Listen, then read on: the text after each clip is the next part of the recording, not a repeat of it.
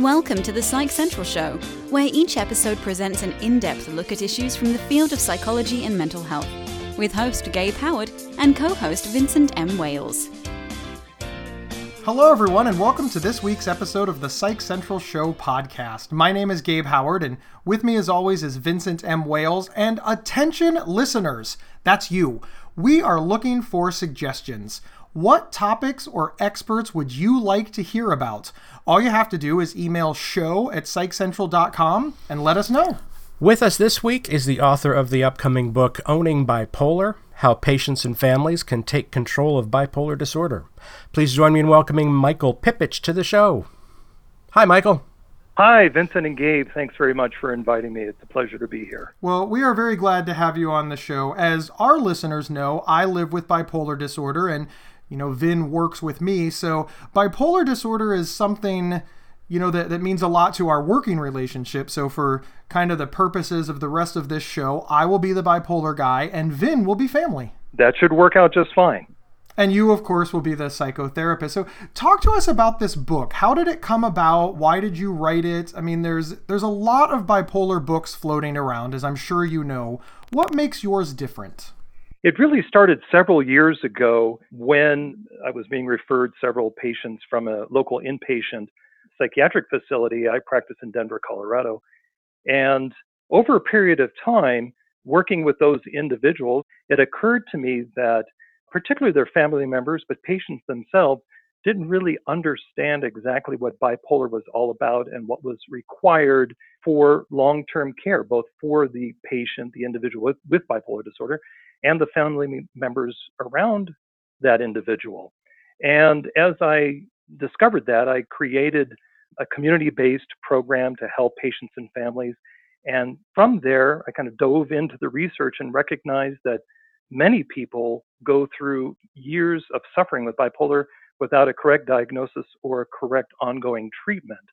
So as I build those programs and talk to other clinicians, from that, I saw the need to really nail down a guide for patients and families so that they can take responsibility and understand what that disorder is all about for long-term success. And that's how that book, Owning Bipolar, came about. As I know firsthand, and as a lot of our listeners know from listening to me and because of their own journeys, bipolar disorder is it's a massive and incredibly misunderstood illness. Now, I've explained it before from a layman's perspective, but can you tell our audience the definition of bipolar disorder from a clinical perspective? Sure. Bipolar disorder is a particular type of mood disorder. And that's very important just to start with, because it is not the same thing as a personality disorder, for example.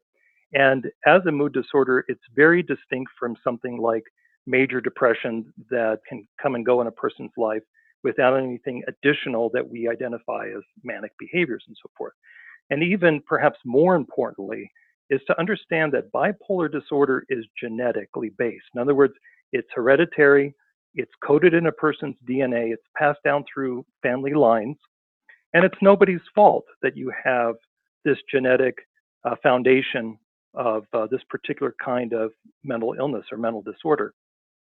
But what will eventually happen in people that have this genetic predisposition, either through adolescence or through, in the case of women who have a postpartum onset, in other words, either during or following pregnancy, their hormones shift, and any number of things can occur in a person's life, either through hormonal shifts or through drug abuse and so forth, that can be catalysts for bipolar disorder and bring out the disorder, where the person then begins to suffer some degree of mood swings from a manic side, if you will, where their behavior is very excited, very upbeat, they feel tremendous energy, they feel very creative and so forth, to swings in a very different direction where they feel dark and depressed, that life has no flavor, no meaning, and there's a profound sense of hopelessness.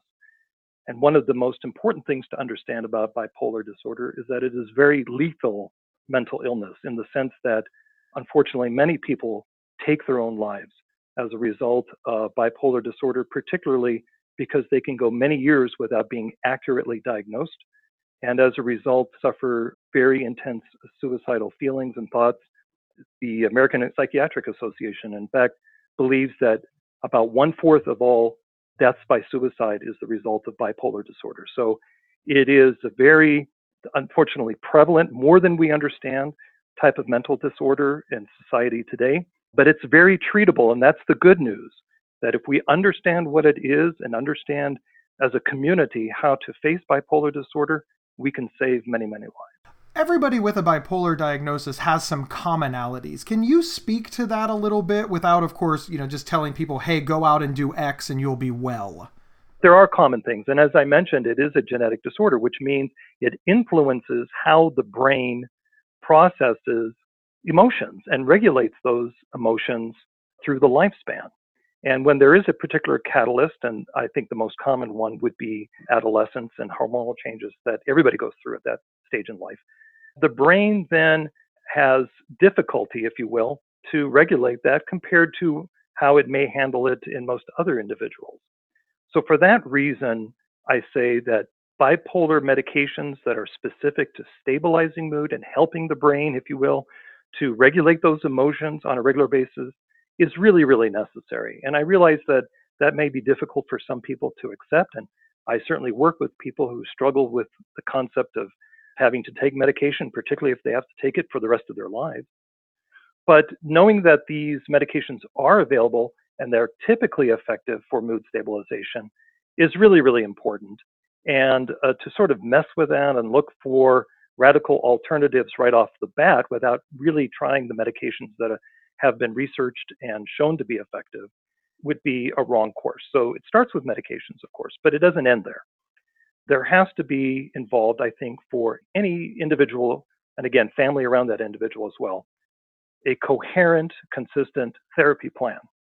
And I developed and teach and work on a 3-phase approach to bipolar therapy that helps that person through the stabilization process, but also helps them to thrive in what I describe as the final phase of the post-stabilization phase, so that they understand that any changes that they've had to go through as a result of medications and that initial stabilization experience that they have is okay to go through and work through and discover within themselves that true person aside from those bipolar mood swings. So there are individual differences to take into account, but you're also right to suggest that there are common issues that need to be addressed in therapy going forward for anyone who's dealing with bipolar treatment. One of the things that comes up a lot in the bipolar community is that mania is awesome. It gets talked about a lot. I'm so creative when I'm manic. I make the best fill in the blank when I'm manic. It's so fun when I'm manic. Now, I am a rebel, and I think that mania is extraordinarily dangerous. I think that it leads to a lot of pain and suffering. And I imagine that the research, in fact, I know that the research backs me up on this. Mania is extremely dangerous. Can you speak to that from a clinical perspective? Well, I happen to agree with your perspective on it. And mania has inevitably certain consequences. And in my practice, I often talk with people, particularly in their early or pre-stabilization phase, about the good aspects. And I put quotation marks around that, okay? Because they feel good, obviously, when they're in a very euphoric type of manic state. They may not in the dysphoric manic, where they're irritable and angry and may have outbursts. But typically people look at their mania as something that's good because it does make them feel energetic and alive. And it's also very often perceived to be an offset to depression, and that they've experienced depression, chances are they have. Comparing the two, there's just no comparison. Mania wins all the time. So it's important to break down certain parts of mania to remind them that, there are certain aspects to it that can be very destructive, like spending sprees or certain sexual indiscretions or whatever they may imbibe in and engage in. And certainly drug abuse is big as well with many people with bipolar. And that these can have very destructive components. So while they may feel very energetic and alive, there is inevitably a certain crash that goes along with mania. And for that reason, it's important to be preemptive in care. In other words, treat it while it may not be as bad as it inevitably will become. One thing I think that's important to bear in mind is that no person with bipolar disorder has to abandon their creative process. But what they can find in treatment is a new way to organize themselves so that they can have a consistent and fruitful creative life. And that's what really bipolar therapy is ultimately all about.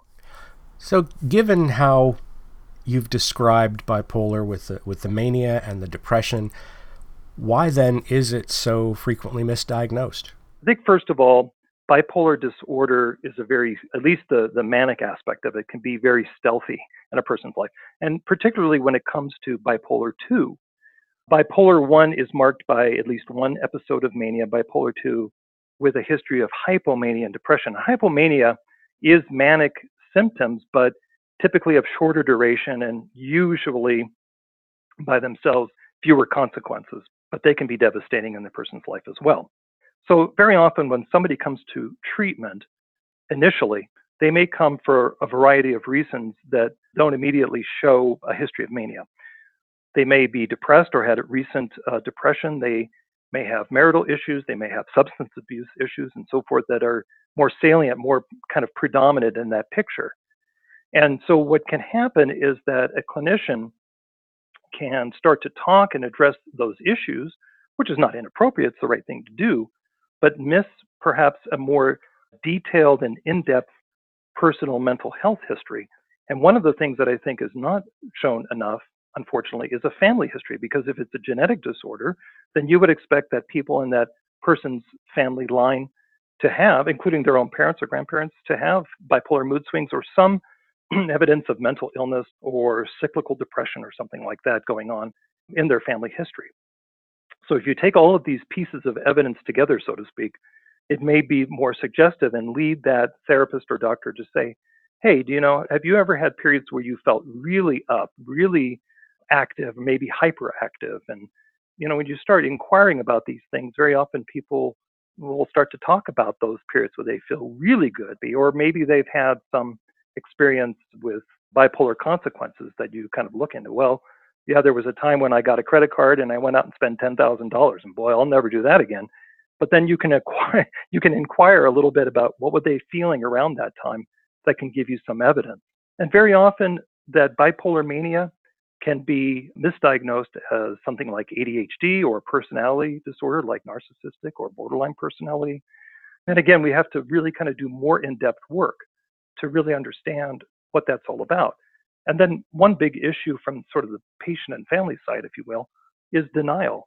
Denial is huge when it comes to bipolar disorder, much in the way it is in substance abuse and addictions of all kinds. We see that very similarly. So people will often talk about some of the problems associated with bipolar, either caused or made worse by bipolar, like their relationship problems, but may not give the full information about those bipolar mood swings that leads us to that kind of conclusive diagnosis and treatment plan. About 2/3 of all people with bipolar disorder have been misdiagnosed in their lives. So that's a lot of people that have been waiting sometimes years and years before they're correctly diagnosed, if at all. This episode is sponsored by BetterHelp.com. Secure, convenient, and affordable online counseling. All counselors are licensed, accredited professionals. Anything you share is confidential. Schedule secure video or phone sessions, plus chat and text with your therapist whenever you feel it's needed. A month of online therapy often costs less than a single traditional face-to-face session. Go to BetterHelp.com/Psych Central and experience 7 days of free therapy to see if online counseling is right for you. BetterHelp.com/Psych Central. So obviously we understand what bipolar disorder is. We know that it's an illness and it's one that needs to be taken seriously. And you have a treatment modality for it. Now I understand that there's 3 parts to your treatment. Can you explain the first step, please? Just for understanding, the 3 phases are pre-stabilization, stabilization, and post-stabilization. So it's around that stabilization process that's really featured by the right medications. But that first phase that you ask about, the pre-stabilization phase, is usually marked by a particular crisis. And that crisis is either caused by or made worse by bipolar disorder. Just as we talked about, that very common presentation to outpatient therapy, or it may be somebody who has to be hospitalized, either because of suicide attempt or some sort of psychotic aspect to a manic episode. So something has created a crisis in that person's life. And that's where the assessment process really has to take hold to understand that person is suffering from bipolar disorder.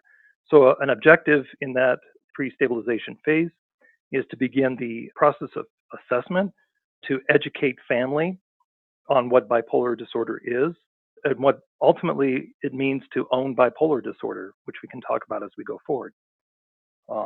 But once that assessment has gone forward, then it's important to kind of really be in a symptom-based mode. In other words, talk about the particular parts of bipolar disorder. You can certainly talk about the diagnosis, but what I try to do in treatment, and I try to help other people to think about and discuss within their family, is to talk about the parts of it, the symptoms of it. Rather than just saying, hey, you have bipolar disorder, it's important to say, hey, you have these certain symptoms, these certain problem areas, that while you may feel good in one sense, or you want to protect one part of this, these other parts are creating problems. And so it's a problem or symptom-based approach in that first phase. And as we go forward, we begin to lace those symptoms together into a more identifiable problem or process for that individual to kind of come through that denial phase more into acceptance, to say, hey, yeah, I know I feel great when I'm on a bipolar high or a manic high, but I have to understand that that comes with some baggage, and that's that baggage that I have to really focus in on. So the second step you said is stabilization. And how do we know when somebody has truly reached stabilization, and what goes on in your process then? So as you move from pre-stabilization to that stabilization, that second phase, we're really focusing a lot on both the medications and talking about medications and introducing the patient and the family to what it means to be on mood stabilizing medications, and talk about whatever their fears or concerns are around that. And I can tell you, everybody has fears and concerns to one degree or another. So we have an honest, collaborative kind of conversation about medications to move them into that stabilization phase. And once there and they start those trials of medications, sometimes people are very successful right off the bat, but as you probably know, a lot of people aren't. And it requires, I try not to say trial and error. I call it trial and experimentation, because error sounds a little scary. So we're going to try things, we're going to experiment with things a little bit, but we know that ultimately we're going to find the right combination if we can exercise our knowledge and our patience through that process. But it's not just about stabilization for the individual, it's about stabilizing the family too. Very often spouses of people with bipolar disorder will talk about how they feel kind of left behind in the process. You know, they suffered so much in terms of the consequences of bipolar disorder, and then their loved one goes into treatment and gets all this attention, and sometimes they feel like they're not getting enough attention for the pain they went through. And they want to slow that down a little bit and be heard and be understood. Or parents have lots of questions when they have a bipolar child. Caregivers have a lot of stress and fatigue and trying to understand what it is they're dealing with, sometimes from many miles away. So all of these individuals also go through a certain stabilization process, and that's when education and therapy can be very useful for them and bring together a collaborative approach with a treatment team who's open to these concepts and open to these ideas and are willing to work together on them. And that is generally the objective of that second phase. So in phase 3, post-stabilization, I'm assuming that means that both the individual and the family have reached a point where things are routine, maybe? Well, post-stabilization has a couple of very important features to it. First of all, we understand that symptoms become more settled, more stable in themselves, and that person is feeling like side effects, if any, are under good control. Medications often switch from a more intense kind of level because that person may be very manic or very depressed, and so we kind of address those immediately and urgently. But then medications tend to be titrated away a little bit from that intense initial part towards a more maintenance schedule. And that person feels like those medications are now doing their job reasonably. And they may be changed through the course of the person's life, one way or another, but more or less those medications are set for long-term maintenance. And that's the medical side of it. Every other aspect is about helping that person to deal with, first of all, the change in their sense of who they are and their personal identity.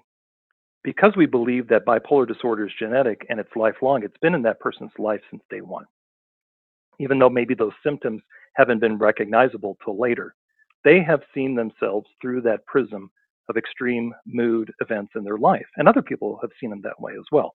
So that stabilized person now has a new identity to adapt to, in a sense. And they're discovering who they are, that real person, and how they really feel about themselves and the world around them, and how certain circumstances, either old ones or new ones, their reactions may be different. And they have to get used to that, and the people around them do as well. So that post-stabilization phase is really, really important for the individual and for the family members to work through, and very often struggle through, who that real person is, and recognize that bipolar disorder may not be the center of their life, but it's still a part of their life going forward. And Gabe, I'm sure you're familiar with this to one extent or another, that people around that bipolar person will always wonder if they get really excited about something, or they're really upset about something, or really angry about something.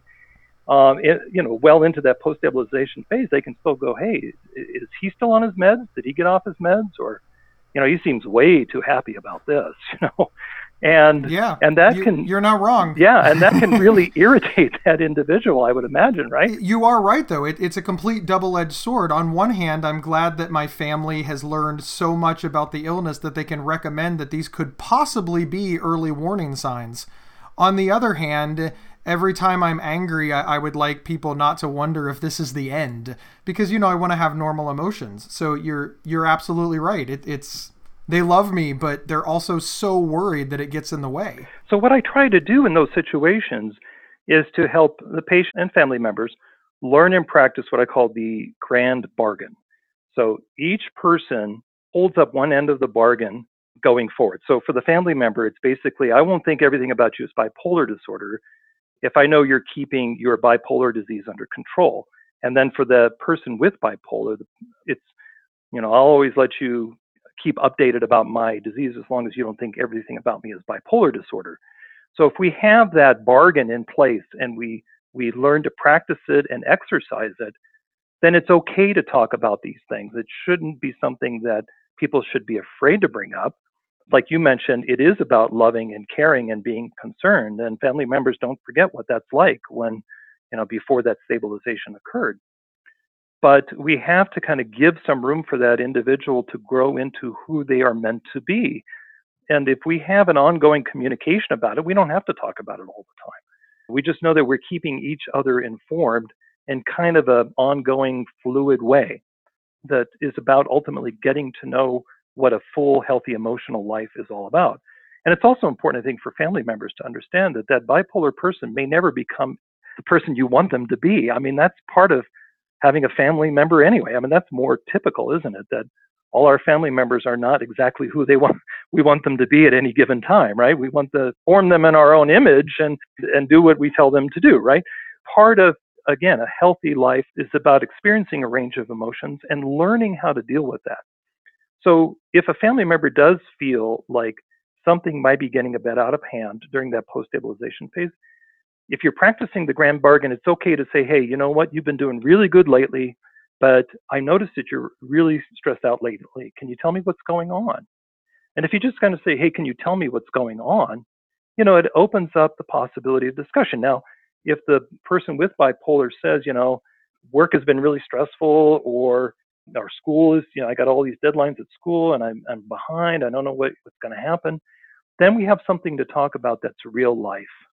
And maybe that would include, hey, if this is really stressful, maybe you need more sessions with your therapist right now just to get through this time in your life. Or if it is upsetting you and you can't sleep, maybe it's okay to talk to your doctor about how your medications may be affecting this. So we're having an ongoing discussion that respects each other and that grand bargain that we started.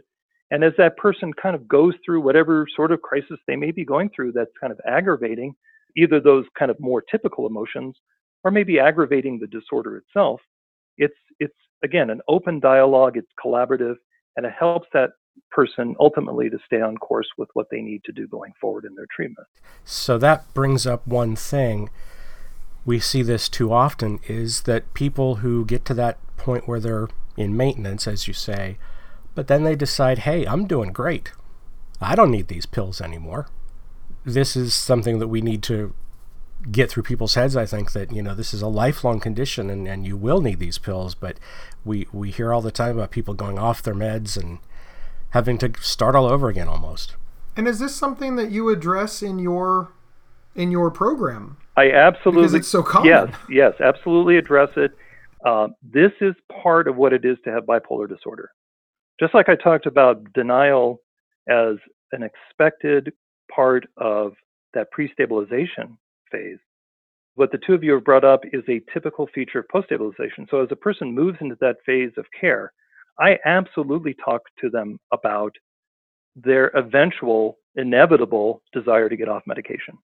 And I introduce it again as part of what it is to manage bipolar in your life. It doesn't make you bad because you've had thoughts about getting off your medication. It makes you quite typical, if you will, in the process.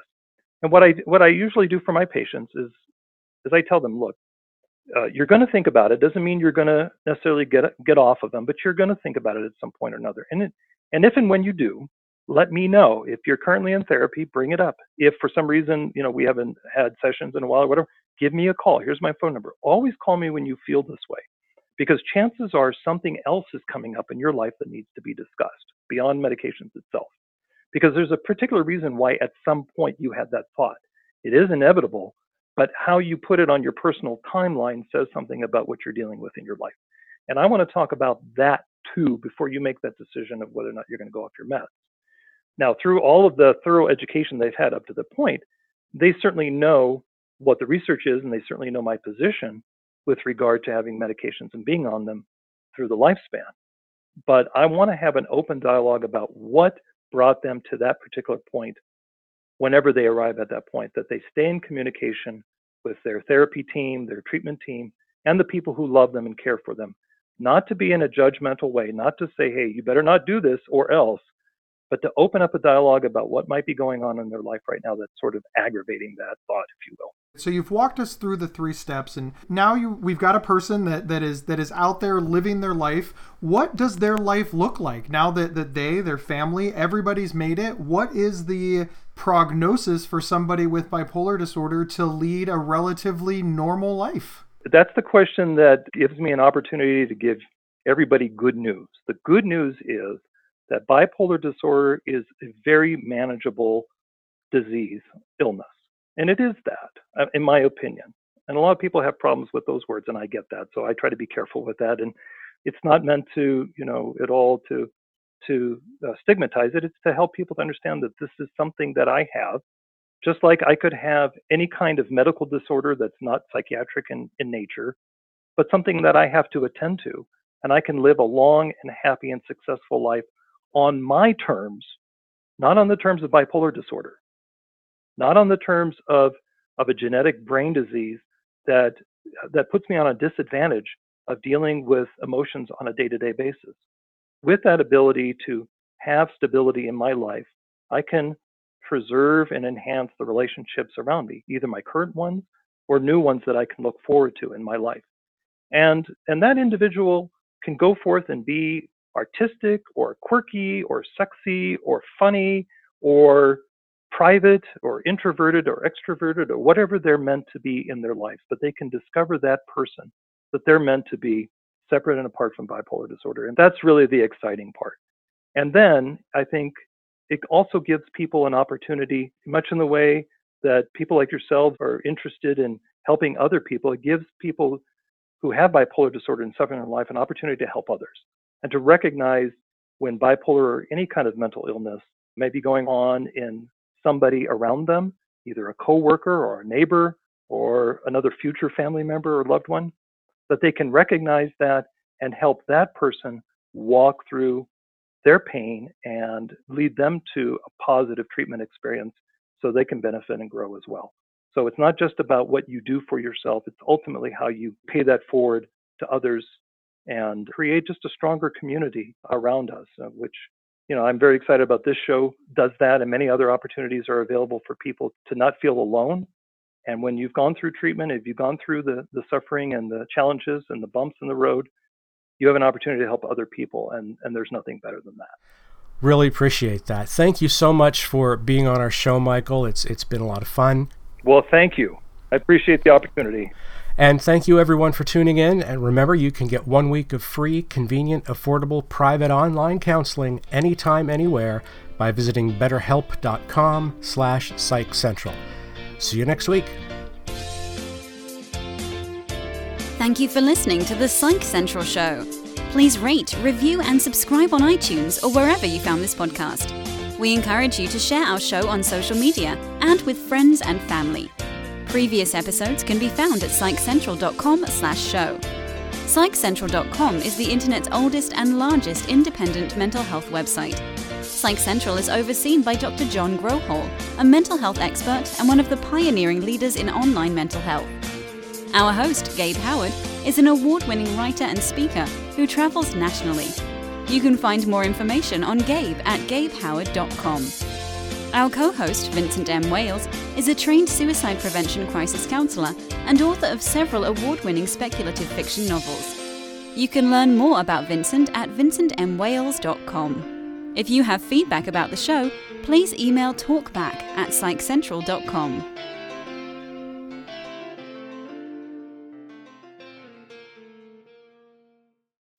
There are few words more misunderstood and misused than OCD. Imagine having unwanted thoughts stuck in your head all day no matter how hard you try to make them go away, and then having to pretend that everything is okay despite having to feel crippled inside. That's OCD. 1 in 40 people suffer from it globally, but there's hope. If you have OCD and need help, you can get better with specialized treatment. NoCD offers effective, affordable, and convenient treatment for OCD and is covered by many major insurance plans. Go to nocd.com to learn more. That's nocd.com.